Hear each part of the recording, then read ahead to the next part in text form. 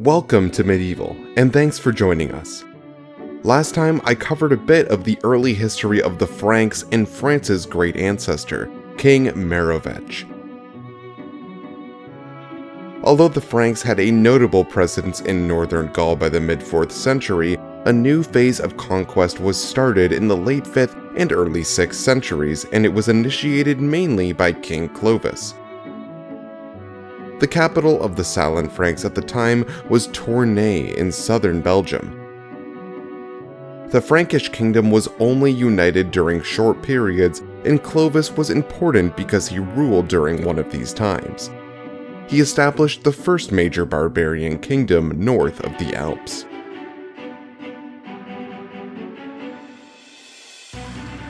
In about 481, Clovis became king at the age of 15 years old. He was the son of King Childeric and Queen Basina, and was pagan like his father. We don't know what Clovis's real name would have been because all we have is the Latin translation. There are a few guesses at what it would have sounded like in the language of the Franks. The Frankish kingdom had originated in northern France and Belgium, but Clovis expanded it south and west, quickly asserting his authority over all the Franks from the Somme to the Loire rivers. Clovis founded the region's land divisions, politics, and religious practices. Clovis married a Burgundian princess called Clotilda, who was a Roman Catholic. However, he must have had a previous wife, because he already had a son called Theoderic before marrying Clotilda. In 486, Clovis managed to capture the final remaining Roman territories of Gaul, which were held by Syagrius. The Roman province of Belgica Secunda was included in his realm. The Frankish kingdom was expanded and gradually conquered new territories, either by forcing its enemies to surrender by intimidation, destroying them in battle, or engaging in peaceful negotiations. At around the turn of the 6th century, the king defeated the Alemanni in a decisive battle. The defeat of this tribe allowed him to add large territories to his kingdom. He accredited the victory to Jesus Christ, who he believed to have helped him become the victor. It may be at this time that Clovis converted to Christianity. There were several arguments between Clovis and his wife, the latter trying to persuade him to convert to Christianity. The histories of the Gallo-Roman historian Gregory of Tours contains an account of one such argument.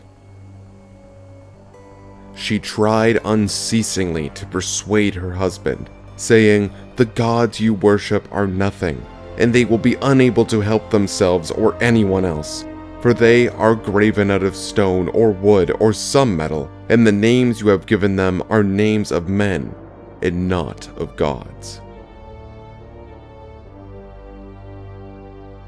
Gregory of Tours wrote a lot about Clovis in his History of the Franks, a publication which appeared several decades after the death of Clovis. Clovis was often seen as a liberator for the Germanic Catholics of Western Europe, for defending them against the Visigoths who practice Arian Christianity. In contrast, recent research suggests that Clovis was probably quite sympathetic to the Arian Christians, and may have almost converted to it, but chose Roman Catholicism instead. What followed was a mass baptism in which Clovis and several thousands of his soldiers were baptized by the bishop in Reims. Christianity was a useful asset for Clovis because it allowed him to gain the loyalty of all the Frankish people. He was the first major Catholic king and the last of the pagan kings. In about the year 500 AD, he defeated the kingdom of the Burgundians and took some of their land. Clovis was the most important Western ally of the Eastern Byzantine Emperor Anastasius I, and he believed it was important and necessary to maintain many of the Roman institutions and laws. the time of Clovis's reign is most likely responsible for the Pactus Legis Salacia, or the Law of the Salian Franks, comprising Roman and Christian laws and several royal edicts. By the year 507, Clovis had completed his final conquest when he captured Aquitaine from the Visigoths. He fought a battle against the Visigoths under their leader Alaric II at Vaux-Ile in 507, which resulted in a decisive victory for the Franks and the death of Alaric. Clovis waged war against the Visigoths for primarily religious reasons, pushing them back into Spain and even occupying a slice of land in the north of Spain. After defeating the Visigoths, Clovis returned to Tours and was presented a purple consular robe by the Eastern Emperor Anastasius. Clovis then proceeded to choose Paris as the capital of his realm, ruling and administering it from there. These were the origins of Paris's role as the capital of France, and by the time 509 had rolled around, he had almost fully united the Salian and Ripuarian Franks and fought against several minor Frankish kings. Under Clovis, the Franks became the dominant force in Western Europe.